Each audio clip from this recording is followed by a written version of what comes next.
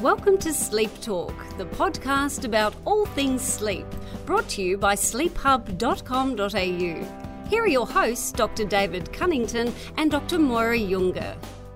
So welcome to episode 31 of Sleep Talk, the podcast talking all things sleep. And this month, unfortunately, Moira's sick, so not able to join me. Fortunately, I've got another co-host to help out, and Dr. Simon Frankel. Welcome. Thanks for having me back. Of course, we have you back. You've been so good the other times you've been on the podcast. So, yeah, really nice. Simon's going to talk about the Sleep 2018 meeting that he's just been to in Baltimore and give us some of the highlights of the research and clinical work that's been going on. So if you like the podcast, remember to give us a review on iTunes. And if there's topics you want us to cover in future episodes, send us an email at podcast@sleephub.com.au. So the Sleep 2018 meeting, it's a big meeting, Simon. Yeah, no, it certainly is, and definitely the highlight of my academic year. I pretty much go most years. Really attracted by the breadth of information that's sort of provided across the 4 or 5 days that I'm there. Not just in terms of the subjects and the topics which sort of cover broadly the field of sleep medicine, but the practitioners and the clinicians and the researchers that are delivering that across a variety of different sort of learning contexts. So, it's really a fantastic experience. Yeah, unfortunately, I couldn't make it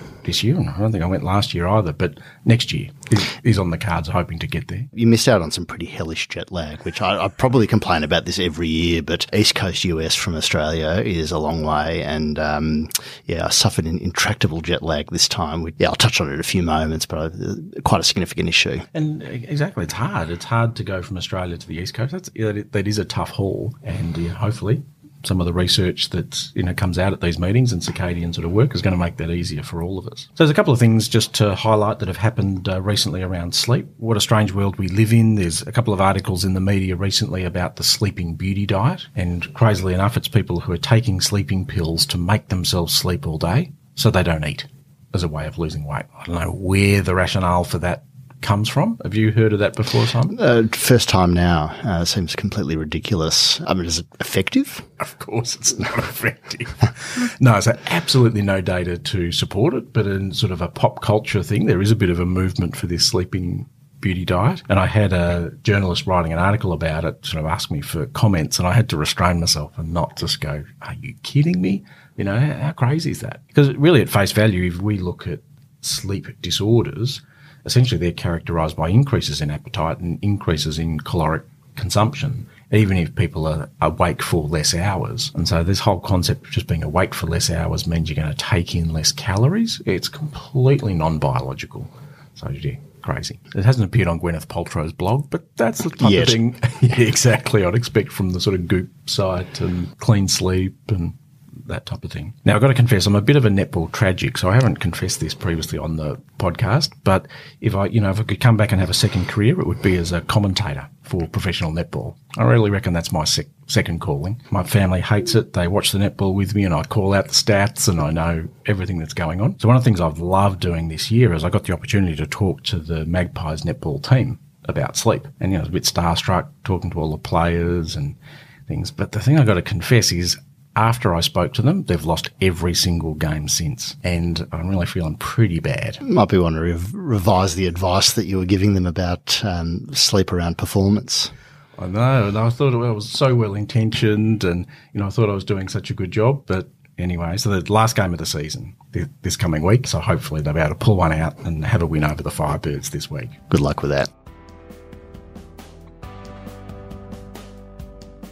So the theme for this month's podcast is talking about the Sleep 2018 meeting and some of the latest clinical updates and research from researchers around the world in sleep. And as Simon said in the introduction, it's a big meeting and it's held in the US because it really is a US convened meeting, and it's the largest meeting for sleep internationally. There are some European meetings and other meetings. We have one in Australia, but the US one's really by far and away the largest, usually at least 5,000 delegates and a really big trade show, and held in June every year. And you've talked to us a bit about sort of why go, Simon, but what are some of the things you get out of going to that type of meeting? Yeah, I think part of it I guess from my point of view, serves as a calibration to make sure that, where I'm at in terms of my clinical practice and how I'm approaching diagnosis and management of my patients is contemporary, because I think we're all, even those of us who are regular reading journals, are liable to get sort of fixed in certain patterns about how we deal with things. And I think that this just freshens it up, and really keeps you at the forefront of where things are moving, because, a lot of our patients are there. And I think that if we're a step behind that, I don't think it's a great look. So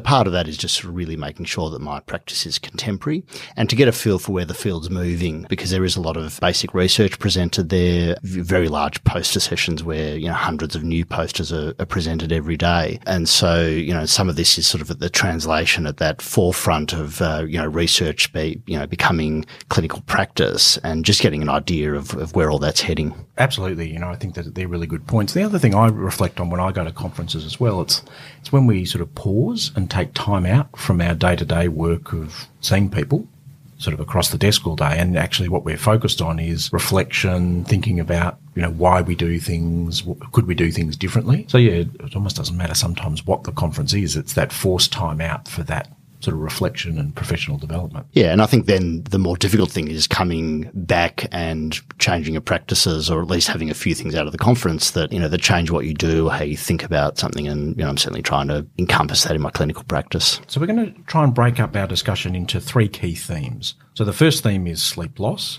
The second theme's talking about insomnia, and then we'll finish up talking about some of the trade show and the tech and new things that are coming in sleep. So with sleep loss, Simon, what was the main things presented, and what were the things that you took away from the meeting? Well, sleep loss is obviously a very prevalent problem, and there are a number of sessions I went to sort of really tease that apart and showed the cardiometabolic consequences of sleep loss in sort of considerable detail. So there was a very interesting plenary session delivered by Eve Van Korter, who's a well-known and respected researcher, particularly in the area of sleep loss and its impacts on obesity and diabetes in particular. So she sort of painted this picture, sort of looking at it from a wider perspective, put up this map of America as essentially a heat map of degrees of sleep loss across the various states. Mm-hmm.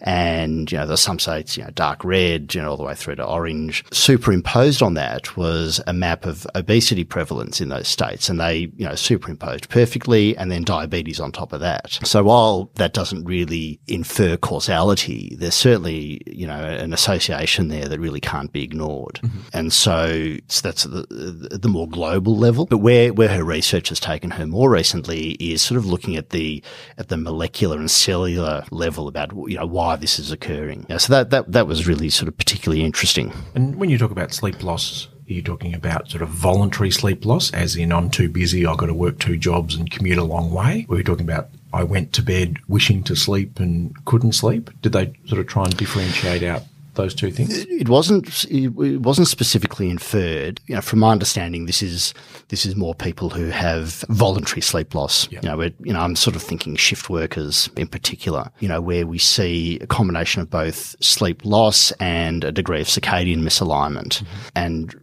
what the crux of her presentation was about is how those 2 systems interact at a cellular level, because we know that things have moved on from our understanding that you've got this master clock sitting in the suprachiasmatic nucleus, and it controls every clock in every cell. We know that there's clocks in every cells, and they can really sort of turn on and off and drive, function at a cellular level. Mm-hmm. And so if there's misalignment in those clocks, there's going to be impacts in terms of biological function. And that's what this focus was sort of looking at the metabolic impacts of that. Yeah, and it's interesting, a couple of episodes ago I spoke to Peter James from Harvard, who has done the work on the Nurses' Health Study 2 and night light exposure in shift workers. And so whilst he showed that exposure to light at night in the public space in shift workers associated with breast cancer, not entirely clear whether that's not just a marker for something else, circadian misalignment, or the fact that you're out and about at a time when others are in bed asleep. So yeah, it's probably this whole sort of milieu of sleep loss, circadian misalignment, light exposure, each of them having some negative impacts. And when it's not working in sync, the whole system fall apart. So you've got clocks in cells that are turning on and off at the wrong time and are controlling things like, insulin and sugar metabolism with, the wrong signals coming at the wrong time. And, there was one particular study that she referred to that essentially showed that if you, improve sleep in patients with diabetes, that you can have as much impact on their glycemic or their sugar control as adding another tablet to control their diabetes. So, it sort of really shows you how important it is to get that alignment worked out. Yeah. That thinking's been around for a while and sort of raises the, we're nowhere sort of close to this yet, but you think about, well, should we put people on a sleep-inducing medication, for example? Would that convey a diabetes benefit? Or is it you've got to induce that sleep by circadian alignment, by behavioural psychological strategies? And how might those two strategies differ in their metabolic effects?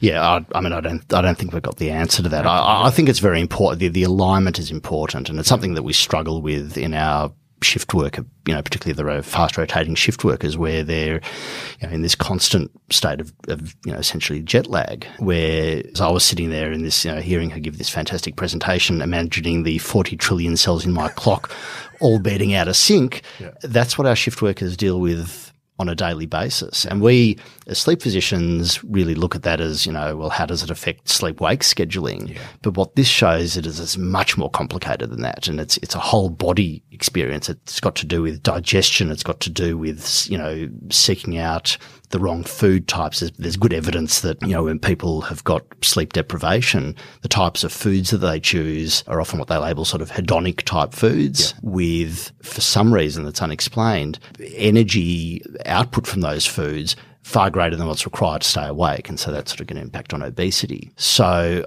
it's a complex picture. And I think one of the things that I was grappling with is, I think this is still in the research phase. I don't think this is really translating into clinical medicine yet, but that when it does, who owns that knowledge and whose job is it to say, well, you've got diabetes and you're a shift worker and there are issues in terms of your sugar control that's related to this. Is it us as sleep physicians? Is it an endocrinologist? Absolutely. And I remember, just an anecdote, so in the early days of setting up the obesity clinic at Western Health, which was over 10 years ago, the staffing profile we had an endocrinologist, a couple of sleep physicians and a bariatric surgeon. And the strange thing for me is we'd meet at the end of the clinic and talk, and the endocrinologist would be asking us as the sleep physicians how to manage the circadian rhythm to better control someone's sugar. And at the time, I'm just thinking, you know what? That circadian metabolic stuff should be in your wheelhouse. If you're an endocrinologist managing diabetes, you should actually, understand circadian systems. And I think that's something that's going to maybe have to filter into a whole range of different specialties that's not there at the minute, rather than other specialties going, oh, yeah, circadian stuff, that's asleep, guys. They do that. I think every specialty is going to have to understand the circadian sort of aspects. Interesting in diabetes too, with now the, continuous glucose monitoring, it's sort of unveiling the rhythmic nature to metabolic control. It was a bit invisible when you're just doing spot measurements. I totally agree with that. And I think we're quite a few steps away from this actually working in a clinical sense. And I think it's going to be sort of potentially an unhappy marriage initially in terms of us as sleep physicians probably being more, aware of the circadian impacts. And it's a matter of how we deliver that message to the other specialists, because, I don't think it's going to be us controlling their sugars, but we've got to be, providing those messages to the people who do. And then wasn't there some data as well about how different people have different susceptibility to sleep loss? There's often a bit of a military presence there. People presenting on stuff, often, research done ad hoc in battlefield or simulated battlefields. It's interesting from a number of perspectives, partly just seeing how the armed forces work and how things work out strategically and how people's sleep scheduling works, but also just the tricks of measuring sleep and performance in a battle or a simulated battle environment.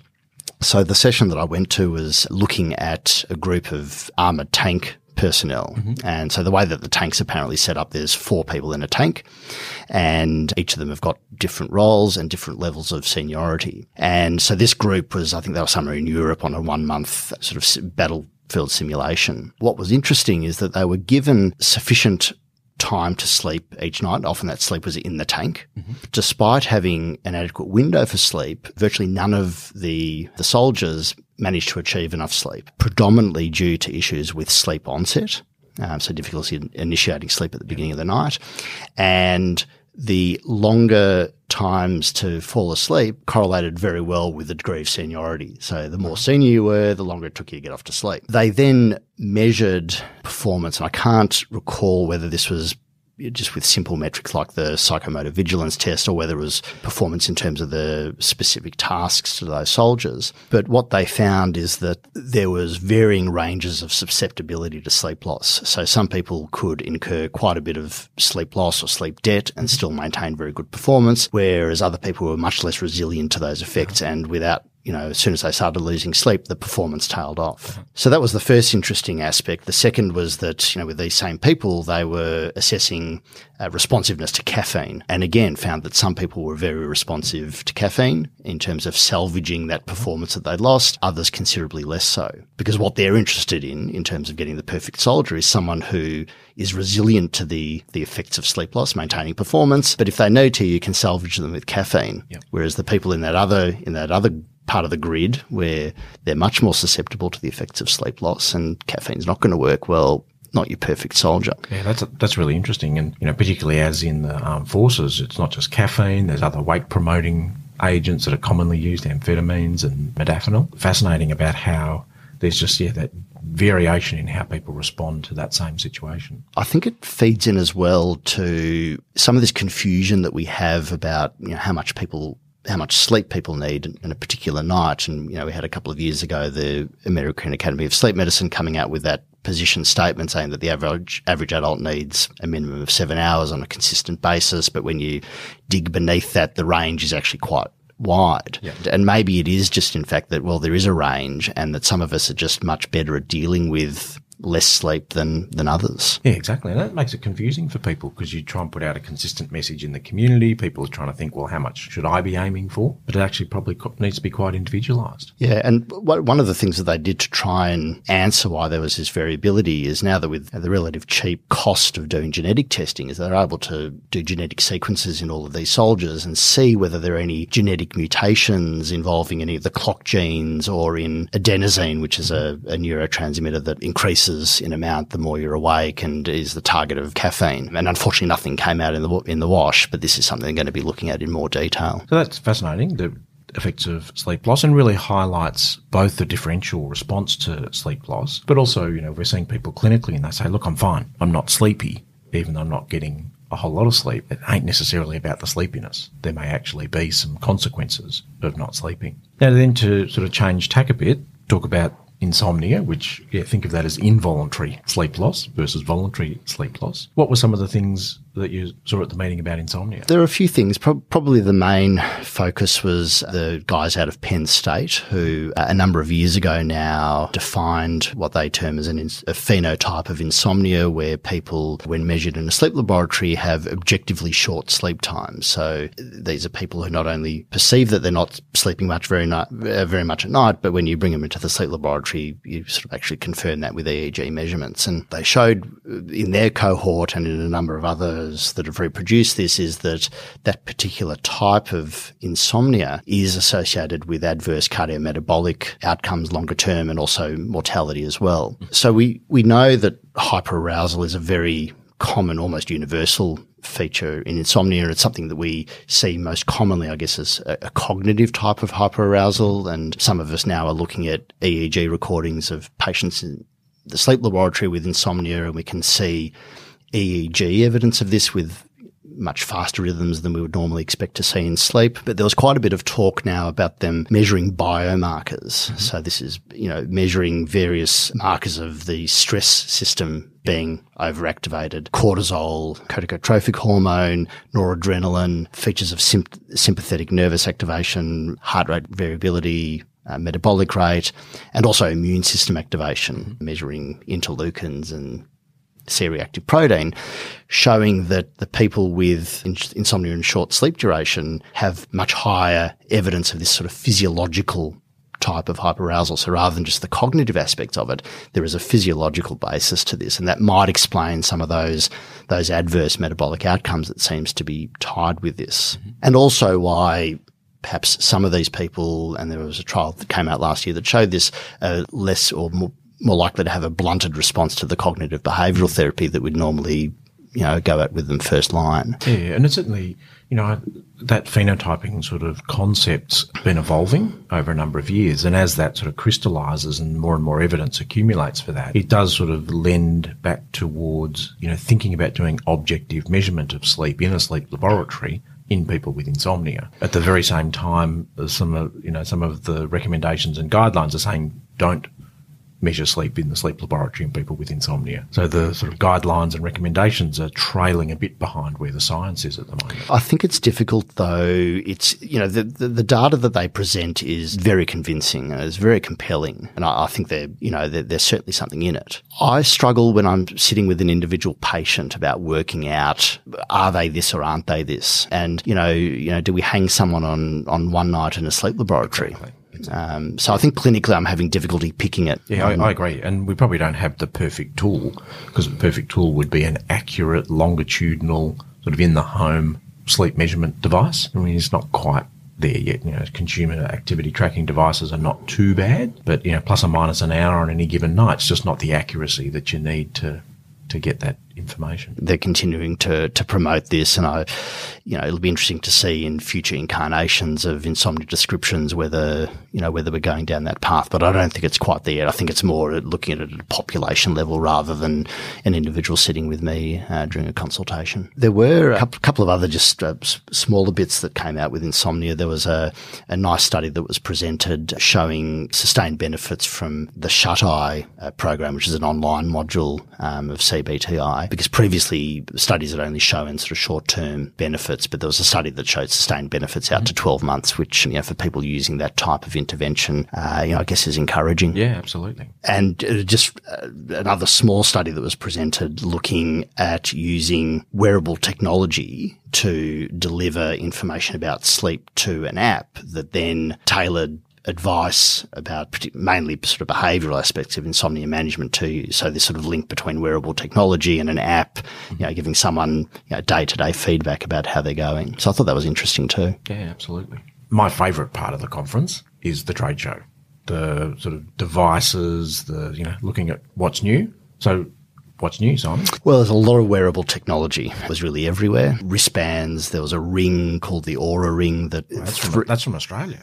Is that Australian? Okay. So 3 designs, 4 colours, 8 sizes. But what was interesting about all of these is they're all marketed as leisure devices. Mm-hmm. I think, among other things, what that allows them to do is sort of bypass a lot of the regulatory headaches they'd be given if they promoted these things as health devices, even though, giving lots of information about deep sleep, light sleep, how much you're sleeping, they're leisure devices. Okay. Another Australian one was based on some work that Leon Lack at Flinders did a few years ago with what they termed at the time intensive sleep retraining treatment, where they took people with chronic insomnia disorder who had these conditioned arousal responses and sleep deprived them, and then very rapidly woke them every time they fell asleep, I think about 50 times, to sort of replace that conditioned arousal response of bed equals sleep to lots of positive experiences of being able to initiate sleep very quickly. So the group that's come out with a little device you wear over your finger that vibrates.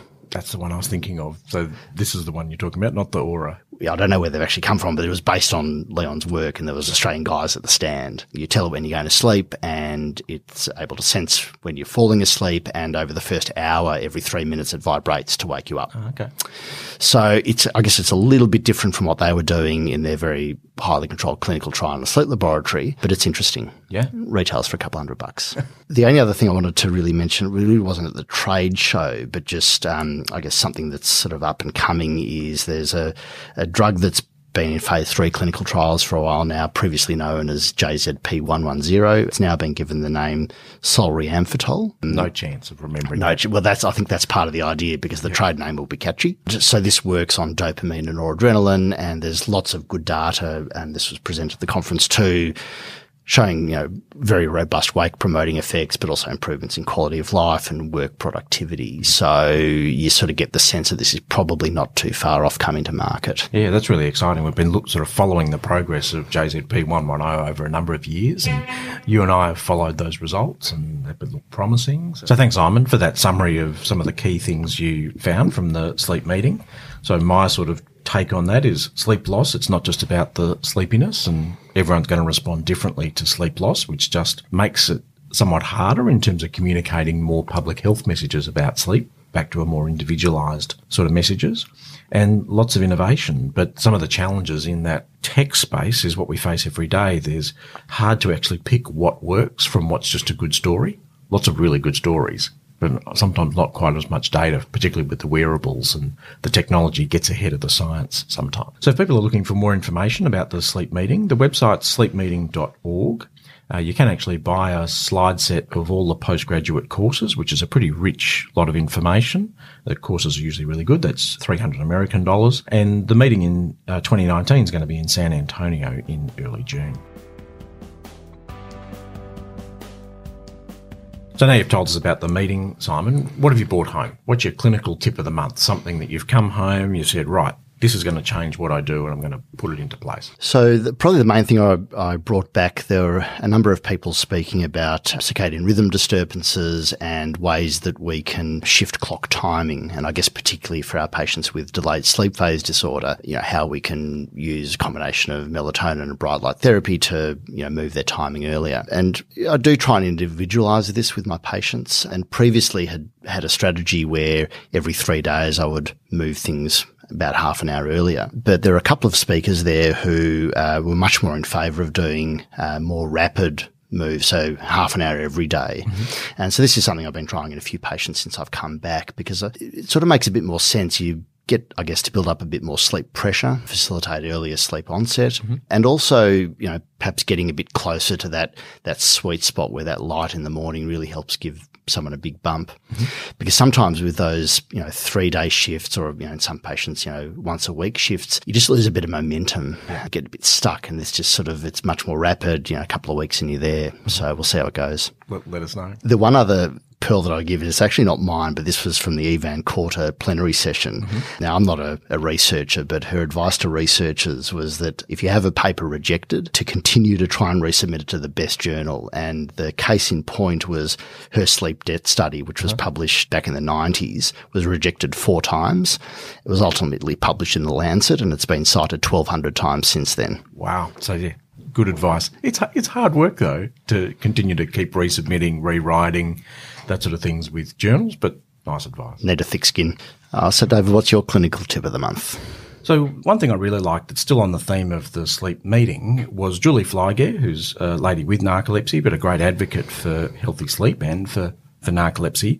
She's written a really nice summary of the latest treatments about narcolepsy that were discussed at the meeting, including the pharmacological treatments, both sort of what's under review at the minute and in clinical trials, and the things that are coming along. So, yeah, highly recommend that. There's a really nice summary of where things are at with narcolepsy at the moment. Now, what about for you, Simon? Yeah, so mine's a bit more clinical than that. Fairly dense document released by the Academy of Sleep Medicine, which was their position statement on treatment of nightmare disorder, mm-hmm. Which is something that, I do struggle with in a number of patients, particularly those with post-traumatic stress disorder. These documents are generally very well referenced and researched, and give a nice contemporary understanding of where the clinical data lies. The 2 interesting things that I've taken from that is that prazosin, which had been our medication first port of call, has actually been downgraded in its quality of evidence. Mm-hmm. We're still able to use it, but it's not the recommended first-line treatment, and that's based on a recently released clinical trial that seems to have contradicted a lot of the evidence that we'd had previously about it, mm-hmm. which sort of fits with my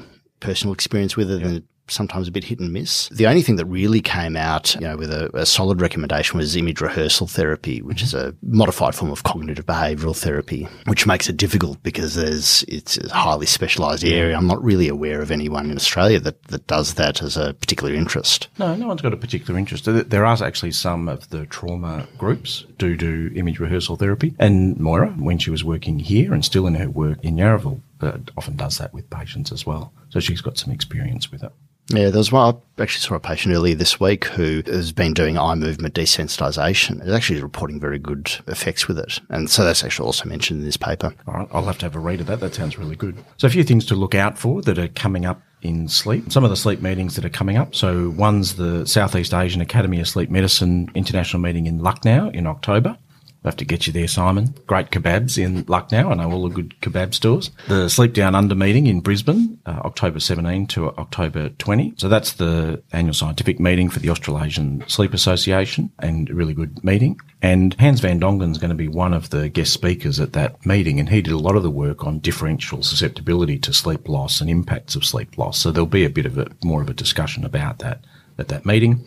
And as we've talked about, the Sleep 2019 meeting is going to be in San Antonio in June of next year. The next couple of episodes of the podcast are going to be about depression. So we'll do 2 episodes on depression and have some guests to help us out. So Associate Professor Sean Kane from Monash University and Professor David Plant from the University of Wisconsin. So look out for those. So thanks for listening. If you've got any suggestions for the podcast, email us at podcast@sleephub.com.au and review us on iTunes and subscribe via any podcast app or the Sleep Talk app in the iOS store. Thanks for your help, Simon. Thanks for having me on. This podcast is not intended as a substitute for your own independent health professional's advice, diagnosis or treatment. Always seek the advice of your physician or other qualified health provider within your country or place of residency with any questions you may have regarding a medical condition.